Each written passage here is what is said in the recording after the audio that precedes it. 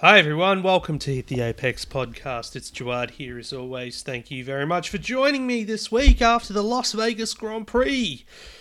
Are you singing Viva Las Vegas like Max Verstappen did after he crossed the line and won the race? Oh, well, there you go. I've spoiled the result, haven't I? Well, you all knew that anyway. I hope everyone's well wherever you are in the world. Kicking along, chugging, whatever it looks like at the moment. I don't know, I've already lost track here and gone off on a whole nother ramble. But yes, Las Vegas, it's finally done and over with. The first one, that is. You know, it's on the calendar for the next 10 years, I believe. And what did everyone think? You know, I've heard lots over the weekend. Certainly there's those with the pitchforks that were already sharpened. I guess I also had a pitchfork that was sharpened that kind of really is going after the likes of Stefano Domenicali and the Las Vegas Grand Prix organisers. But overall, it was a good race, wasn't it? It was a good race, and I think that was the main thing, really, is that we need to judge the event on the racing it would produce rather than all the hyperbole and other bits and pieces that are associated with it, because you're going to get that. It's F1, it's glamorous. There's, you know, you look at the Monaco Grand Prix as well, that has been around since the dawn of the championship. So this is, you know, no different. Maybe this is Monaco of the 21st century. I know Singapore was meant to be that, although Singapore was the Monaco at night, so I don't know, maybe Monaco of the 21st century. Anyway, without getting too carried away down that sort of path and going on a rant about it just yet, I'll share my thoughts on Vegas itself a bit later in the show. Let's talk about the Grand Prix first. Of course, heading to the Supercars Championship finale as well in Adelaide this coming weekend, so I'll go over that and the Championship decider, because there is a title fight on in Supercars, so we'll get to that a bit later. But yes, Max wins in Vegas. He equaled Sebastian Vettel's tally of 53 wins overall in his career. He's one win now off, you know, moving into third all time on his own behind the likes of Lewis Hamilton and Michael Schumacher. And, you know, there's no hyperbole in all the adjectives you can use to describe Max and the season he's had this year and, you know, last year as well. You look at Red Bull overall, they've won 20 races now this season, which beats the record set by Mercedes of 19 back in 2016, and that was such a humdinger of a year as well, going back that far. But you know, Max overcoming a 5-second penalty, which, you know, we'll discuss as well. What is the meaning of a 5-second penalty anyway these days? To win what was a sensational race overall. Charles Leclerc was on pole. He was forced wide by Max at turn 1. He didn't hand the place back as perhaps he should have, or the stewards should have gotten onto him, the race director or whatever, saying that you should hand the place back, because arguably there's more punishment in doing that than there is serving a 5-second penalty these days, because, you know, 5 seconds with these cars, especially Red Bull, but we're not going to judge it team by team. Overall, 5 seconds can be made up just like that, you know, with a click of a finger, if you didn't hear that in the background. So I think that's something that needs to be reviewed. We've talked about it ad nauseum, I feel. There was a bit of commentary about it on the Grid Talk post-race show as well, which I was on, and I feel like it is such a nothing penalty these days. So it didn't really hamper Max's race in the end. I feel what lost it for Leclerc ultimately was not taking that second pit stop when the second safety car came out on lap 26, which ironically was caused by Verstappen losing some front wing end plate into debris. But yeah, you know, it was a great race there, and Leclerc ultimately taking P2 back on the final lap from Checo Perez with a stellar move down the inside at turn 14, and yeah, hard to get past the sullenness on Leclerc's face after the fact, because they were in the cool down car, I'm going to call it, or the cool down lap they were having in this Rolls Royce on their way to the Bellagio fountain to be interviewed by David Coulthard as part of the world feed that we get. It was so ridiculous that they can't get carted off to the fountain to do the interviews and then carted back for the podiums, which is on the pit straight. I mean, why not just do the podium in the same spot, or go to the Sphere or something like that? I don't know. It's always ridiculous. It's a similar sort of thing happens in Miami as well, and I don't understand. But hey, it's America at the end of the day. Nothing's meant to make sense. So, and that's not a slight on any of my American friends or listeners out there. You all know how screwed up your country is. So, let's not beat around the bush with that one. So Leclerc, look of sullenness and disappointed the fact that Ferrari didn't make that second pit stop to mirror effectively what both the Red Bulls did, and Checo Perez coming from outside the top 10 again. He failed to make Q3, but he still finished on the podium, which gave him the points he needed to secure second in the second in the Drivers' Championship, I should say.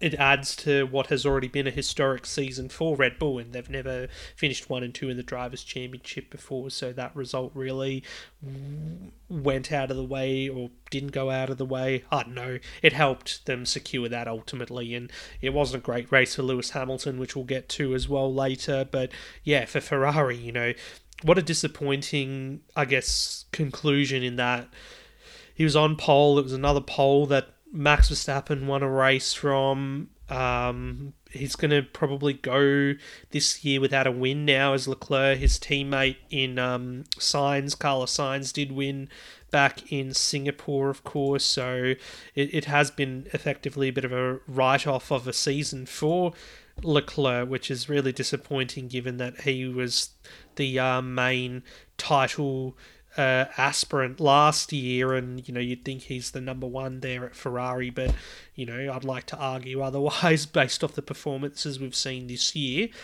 So yeah, there was that. There was the chaos in the midfield as well on the first lap. So we had Alonso spinning at turn 1, and he ended up finding Valtteri Bottas, of course, and Bottas making headlines of his own this weekend because he's come out with the Bottas calendar, ass, quite literally taking the pictures from the where were they, in Colorado or something last year, and photographer Paul Ripke, who used to be photographer down at Mercedes back in the Nico Rosberg days, ended up doing a whole calendar of Bottas nudes, and of course donating the proceeds to the Movember Foundation. And I think that's quite, it's quite lovely, admirable, but also hilarious as well. And I don't know if I could have a Bottas calendar in our household, unfortunately, especially when there's children around. That's not going to be appropriate. But anyway,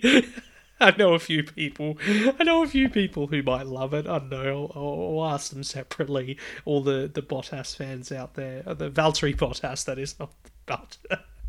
Sorry, I'm getting carried away now. I don't know why I think that's funny. I'm very childish, aren't I? Anyway, moving on.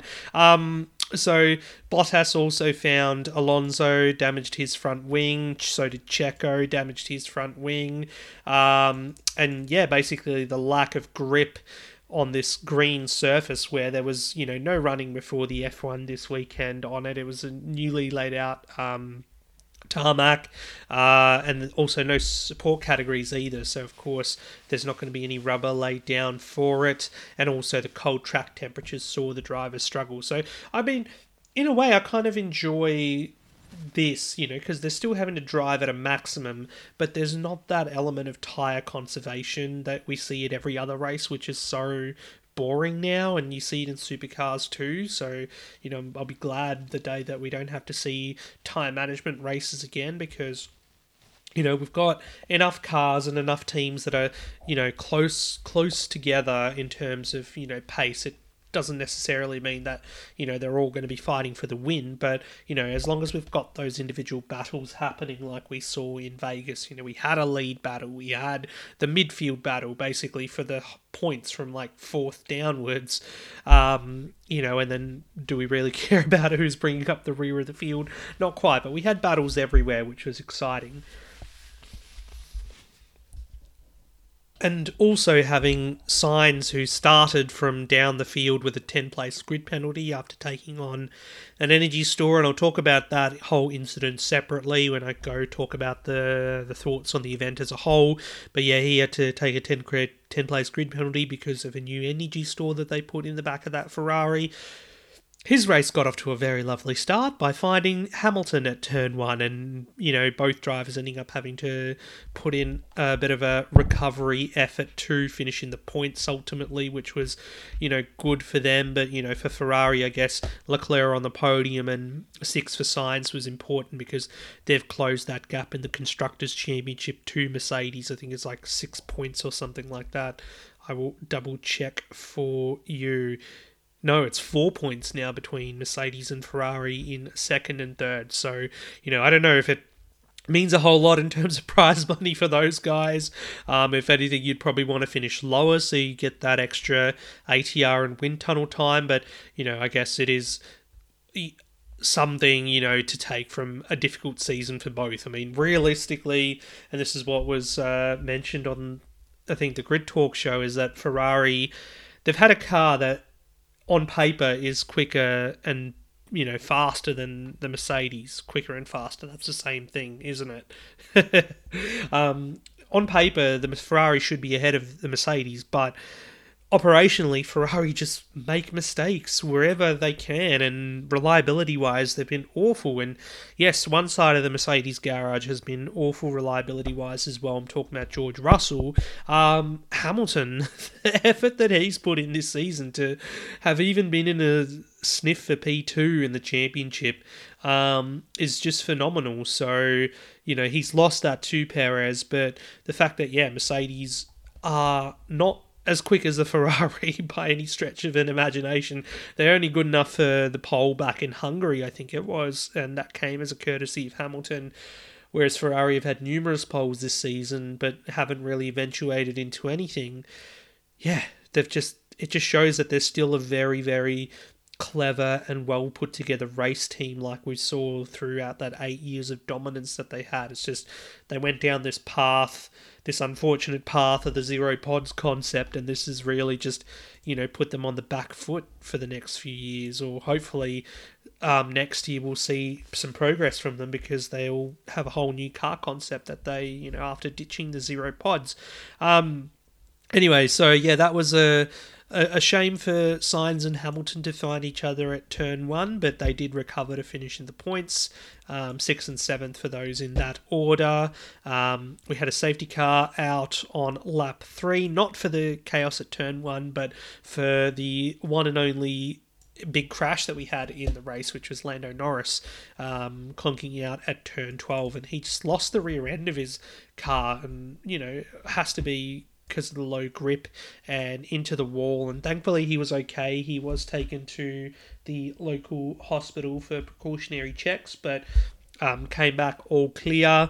But yeah, it was not a weekend to remember for McLaren, and even though Piastri did recover from down the order and he came together with Hamilton, and there was contact, and I think puncture or new front wing was required, he came back and finished 10th and got the point for fast lap too. So not a bad outcome, but could have been better too, especially with the lack of pace that they had all weekend. And it's one of those tracks where McLaren had said that on low downforce tracks, they're going to struggle with the big straights and everything. So they need high speed corners, which I feel like Abu Dhabi has a bit more of anyway, even if there is, that tricky final sector with those 90-degree corners. And I've got to say, I love the new compared to the old layout for Abu Dhabi, which was a bit questionable, but I still liked it because it's the only race I've been to overseas, and I just got a Facebook memory today saying actually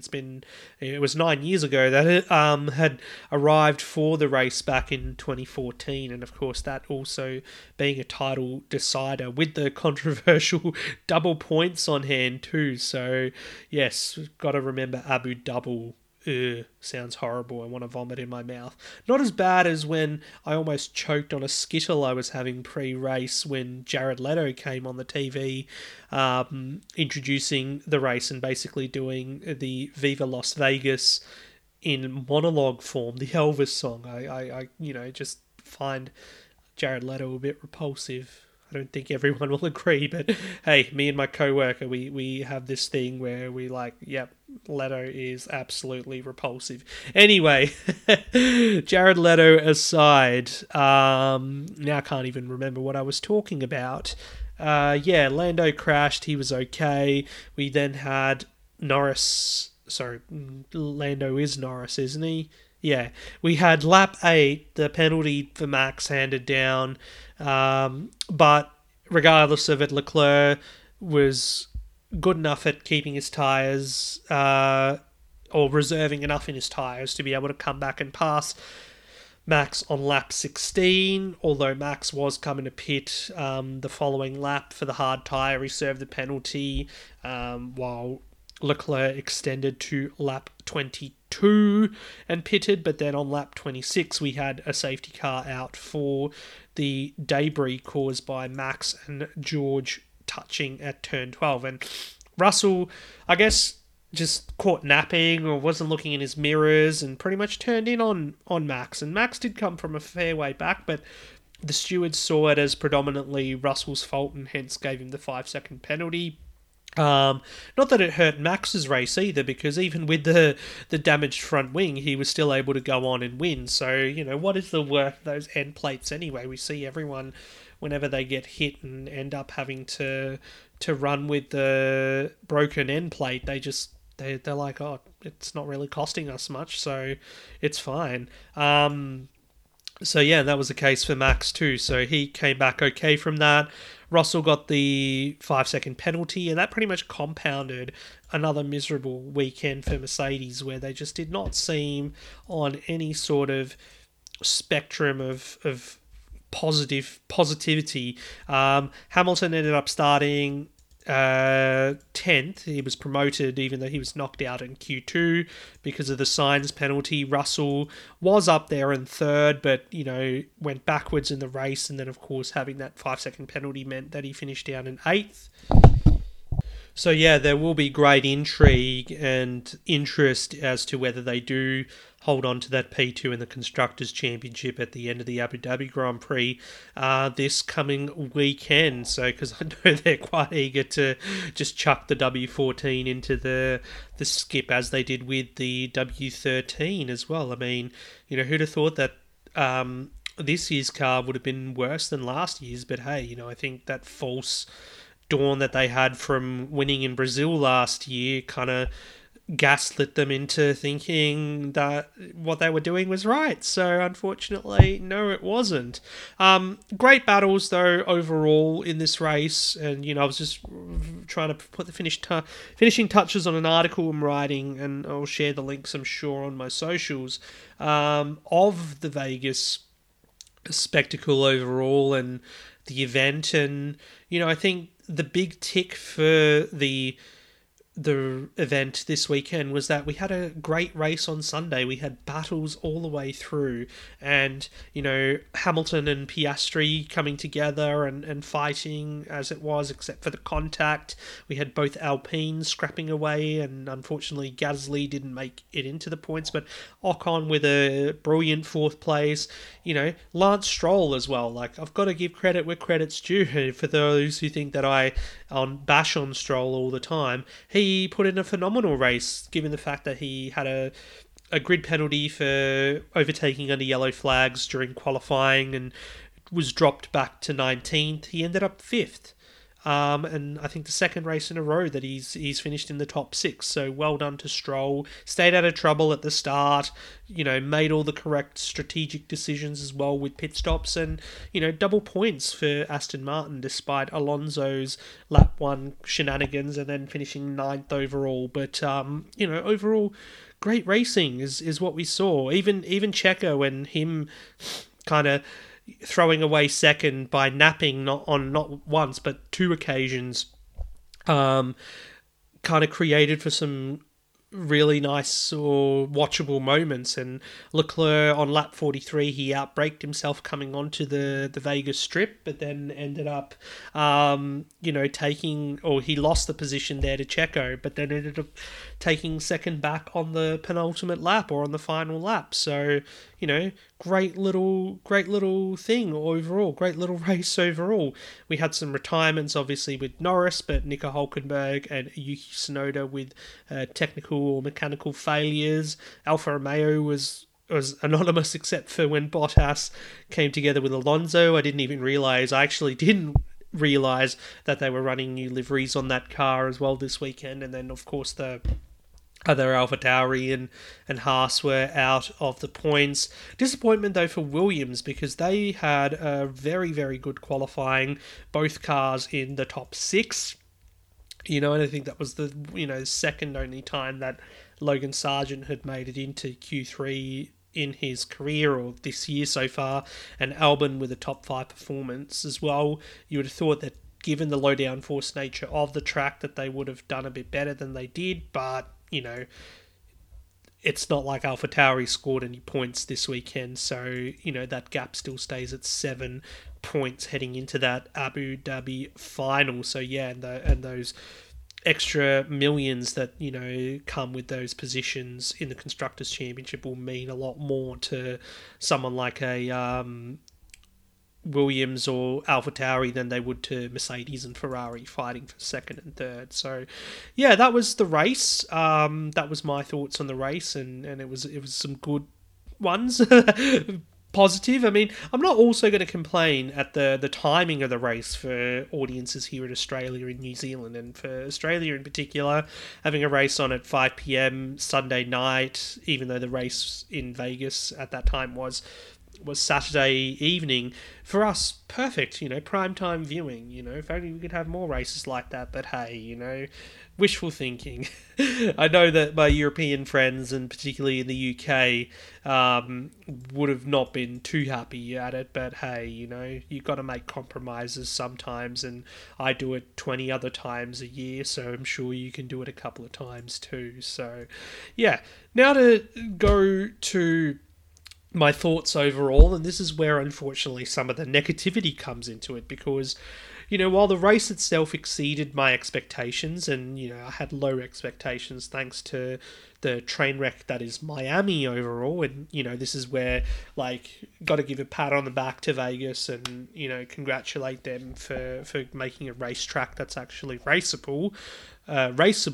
The Thursday happenings was a real black eye moment for the sport, I thought. And so Sainz hit the drain cover 8 minutes into FP1, and the session was cancelled, and 5-hour wait to fix the track, basically to go around and inspect all the drains and make sure that they're sealed.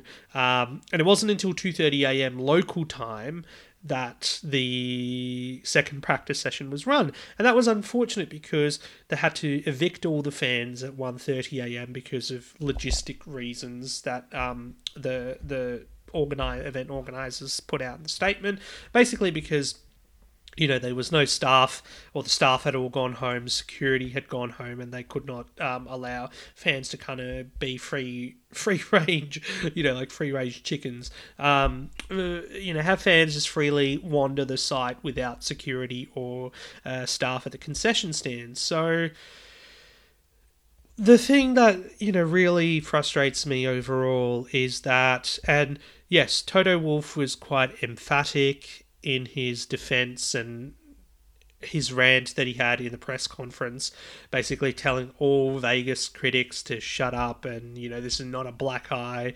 You don't appreciate all the effort that's gone into this event. But my challenge to that and my question to that, and I'm glad that Daniel Ricciardo also made some comments that were along the same line, is that, okay, why are we accepting that, and also very eagerly kind of accepting that, we've had these incidents happen in the past with Baku, of course, a few years ago. Remember, George Russell brought a drain cover up. It's happened in Monaco.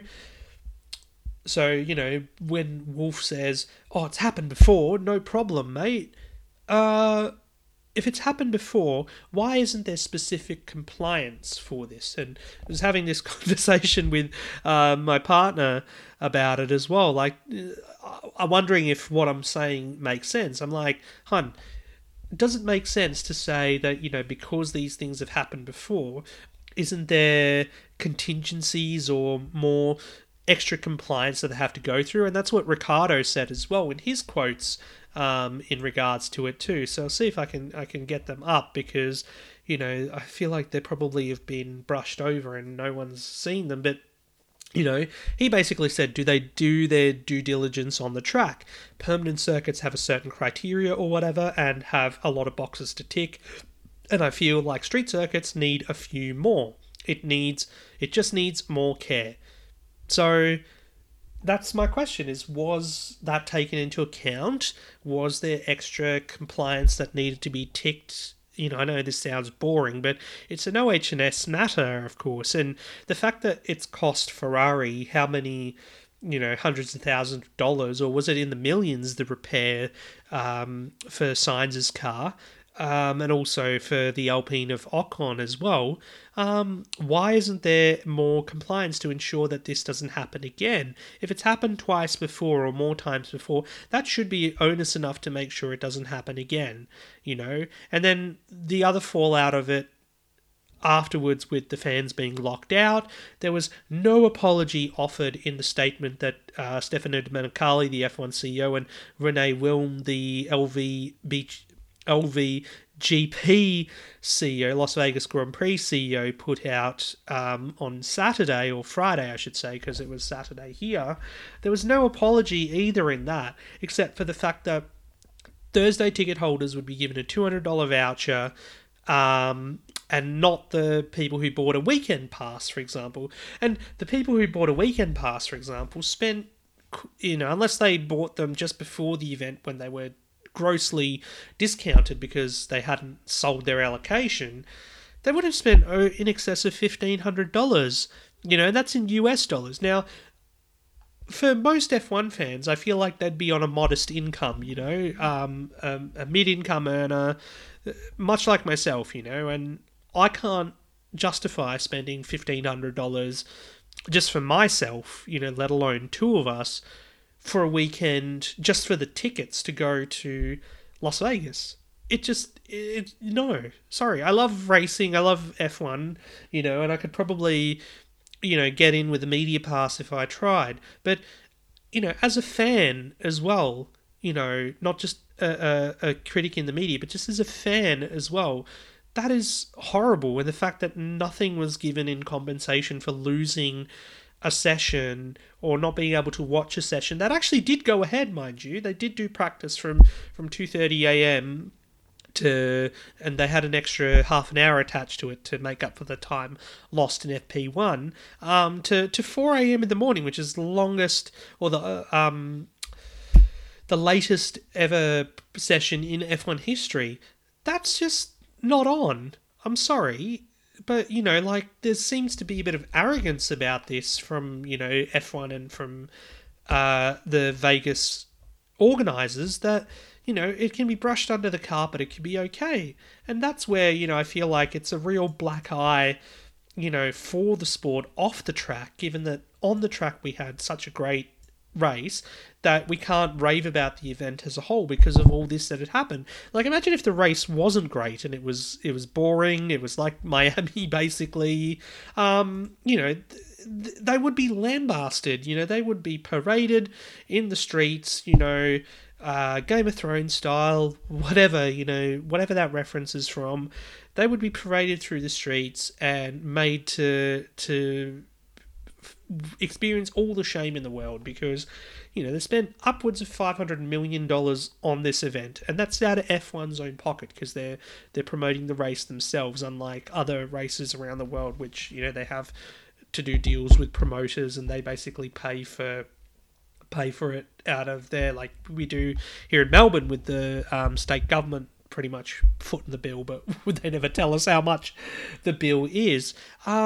It would have been so much worse if the race was not as good as it was, but even though the race was good, I think they need to really take a look at what had happened beforehand, with the drain cover and also with the ticket prices and whatnot, and really make some meaningful changes for next year.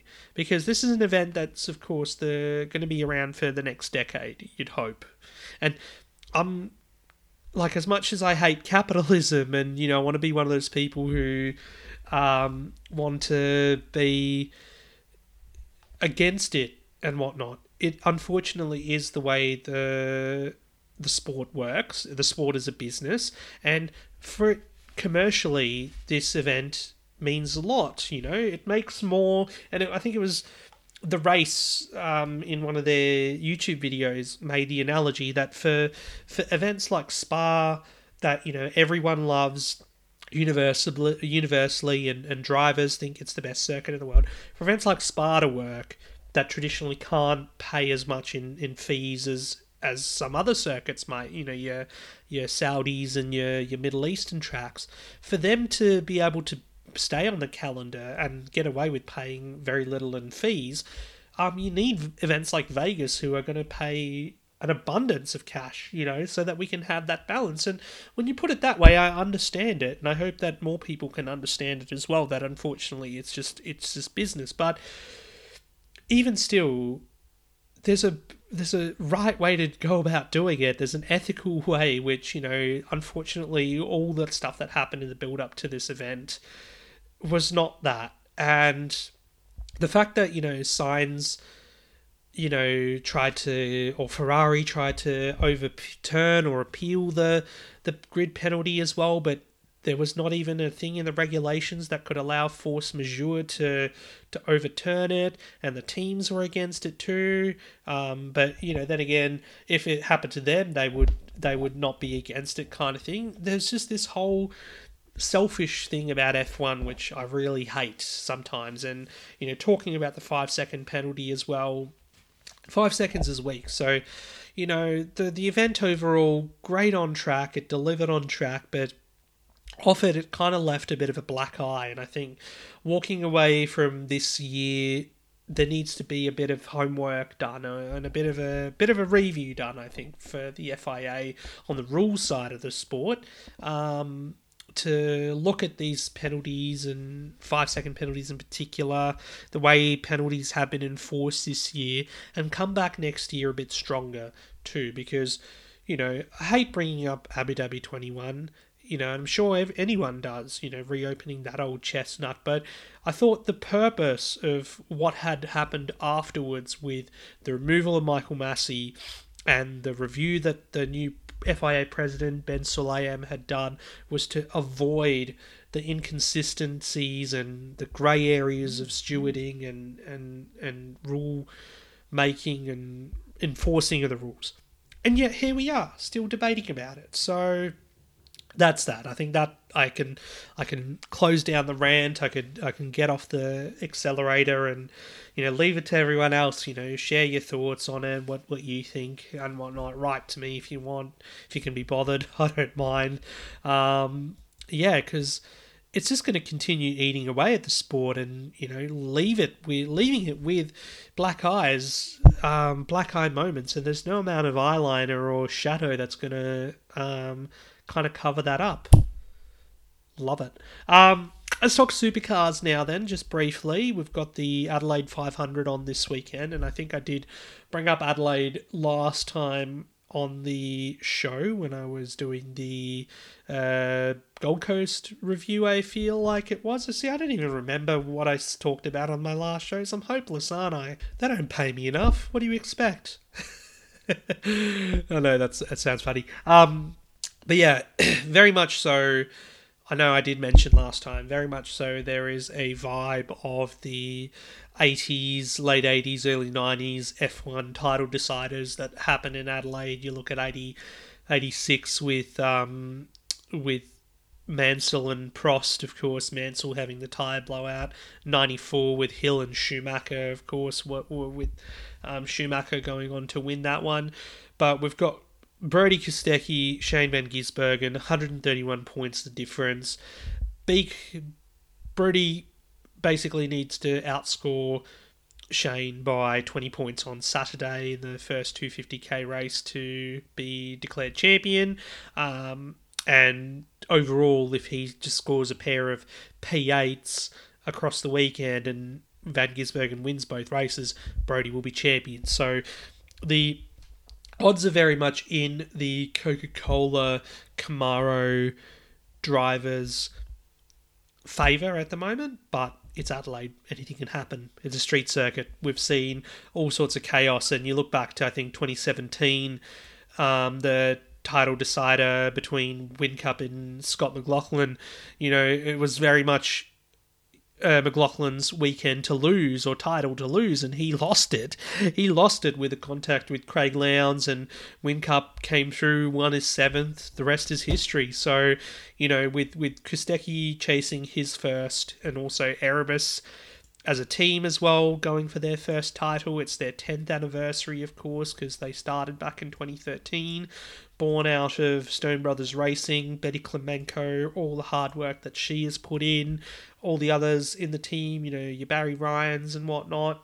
They've basically turned this operation, which, came and had its faults and struggles and whatnot, into a title contending powerhouse this season. And, that's the off the back of the Gen 3 regulations, which I'm not even going to go there with the parody rhetoric to take the shine off what has been a great season for these two, and they've put in a great battle for us, but I am still going to be disappointed that, more couldn't be involved. And that's not the fault of Triple Eight or of Erebus, so not going to go there now. But we have to acknowledge it still. So the fact that there's 170 points between both the teams as well in the teams championship, it's going to be a live wire of event. And, their teammates, of course, too, Brock Feeney, who, I'm still crying for him after Bathurst, essentially, but his title hopes going up with the outcome of the Bathurst 1000. Will Brown as well, who's leaving Erebus at the end of the year and going over to Triple Eight to take over from Van Gisbergen when Gizzy goes off to NASCAR. Brown, his title aspirations kind of fell apart after the bend, and then a very average endurance campaign as well. It's going to be on them to help seal the teams championship for their respective teams, and we know Feeney does really well here. He won his first Supercars race in the final race for Holden last year at Adelaide, so that was their special moment. Still can't get over it, and also the sunburns that I copped. It's going to be a great one, and I can't wait. Regardless of who wins, I think it's been a very, very good season for both them. A really good championship battle, because of course the last couple of seasons Van Gisbergen kind of had no real consistent challenge, and I feel like this year he's been the underdog, really. He had the DSQ, the disqualification in Newcastle, and then coming out of a retirement in Simmons Plains, I believe, Tasmania as well. That's 300 or a few hundred points that he's lost through no fault of his own, really. And Kostecki's just been consistent all year. I think his worst weekend was Darwin or something, I believe. So he's been on the podium otherwise every single weekend, and that's just a testament to his consistency and also how good the car's been as well. So, let's have at it. Let's have a great way to end the season as well. Hopefully get over this parody stuff for next year as well, because it's done my head in this year. And yeah, it'll just be a good way to end the year, I think. And some other news as well for Adelaide. We've got it hasn't been revealed yet, but it's been teased that Tickford will do a Ken Block tribute livery for Cam Waters on the Monster Energy Mustang. And there's rumours, of course, or there has been rumours around for a while that Monster Energy might be leaving that team and that car. And of course, Waters, since he came into Supercars in 2016, has had Monster Energy support throughout. So that would be quite sad if it did. But yeah, Monster Energy, like a big backer of Ken Block, and rest in peace to Ken Block. I was so sad when that news came out that he had unfortunately passed after a tragic accident earlier in the year. It's just life taken too soon, and so warming to hear about the success of his daughter as well at the moment, Leah Block, who's been accepted into the Williams F1 Academy too, going back to F1 news. So, great racing pedigree, that is, and great to see her doing well. But yeah, Block did a demo run at the Adelaide 500 back in 2013. So this livery that they've teased for Tickford, and also because he was a long time Ford customer as well, was Block, is a tribute to that demo run that he did back in 2013. So I can't wait to see it, and yeah, it'll be quite emotional looking at it, of course, too, because yeah, who doesn't love the work of Ken Block? And of course, Jack Smith. I don't often talk about Jack Smith on this podcast unless there's something wrong that's happened, but he's decided to step back from racing in supercars in 2024. So important to acknowledge that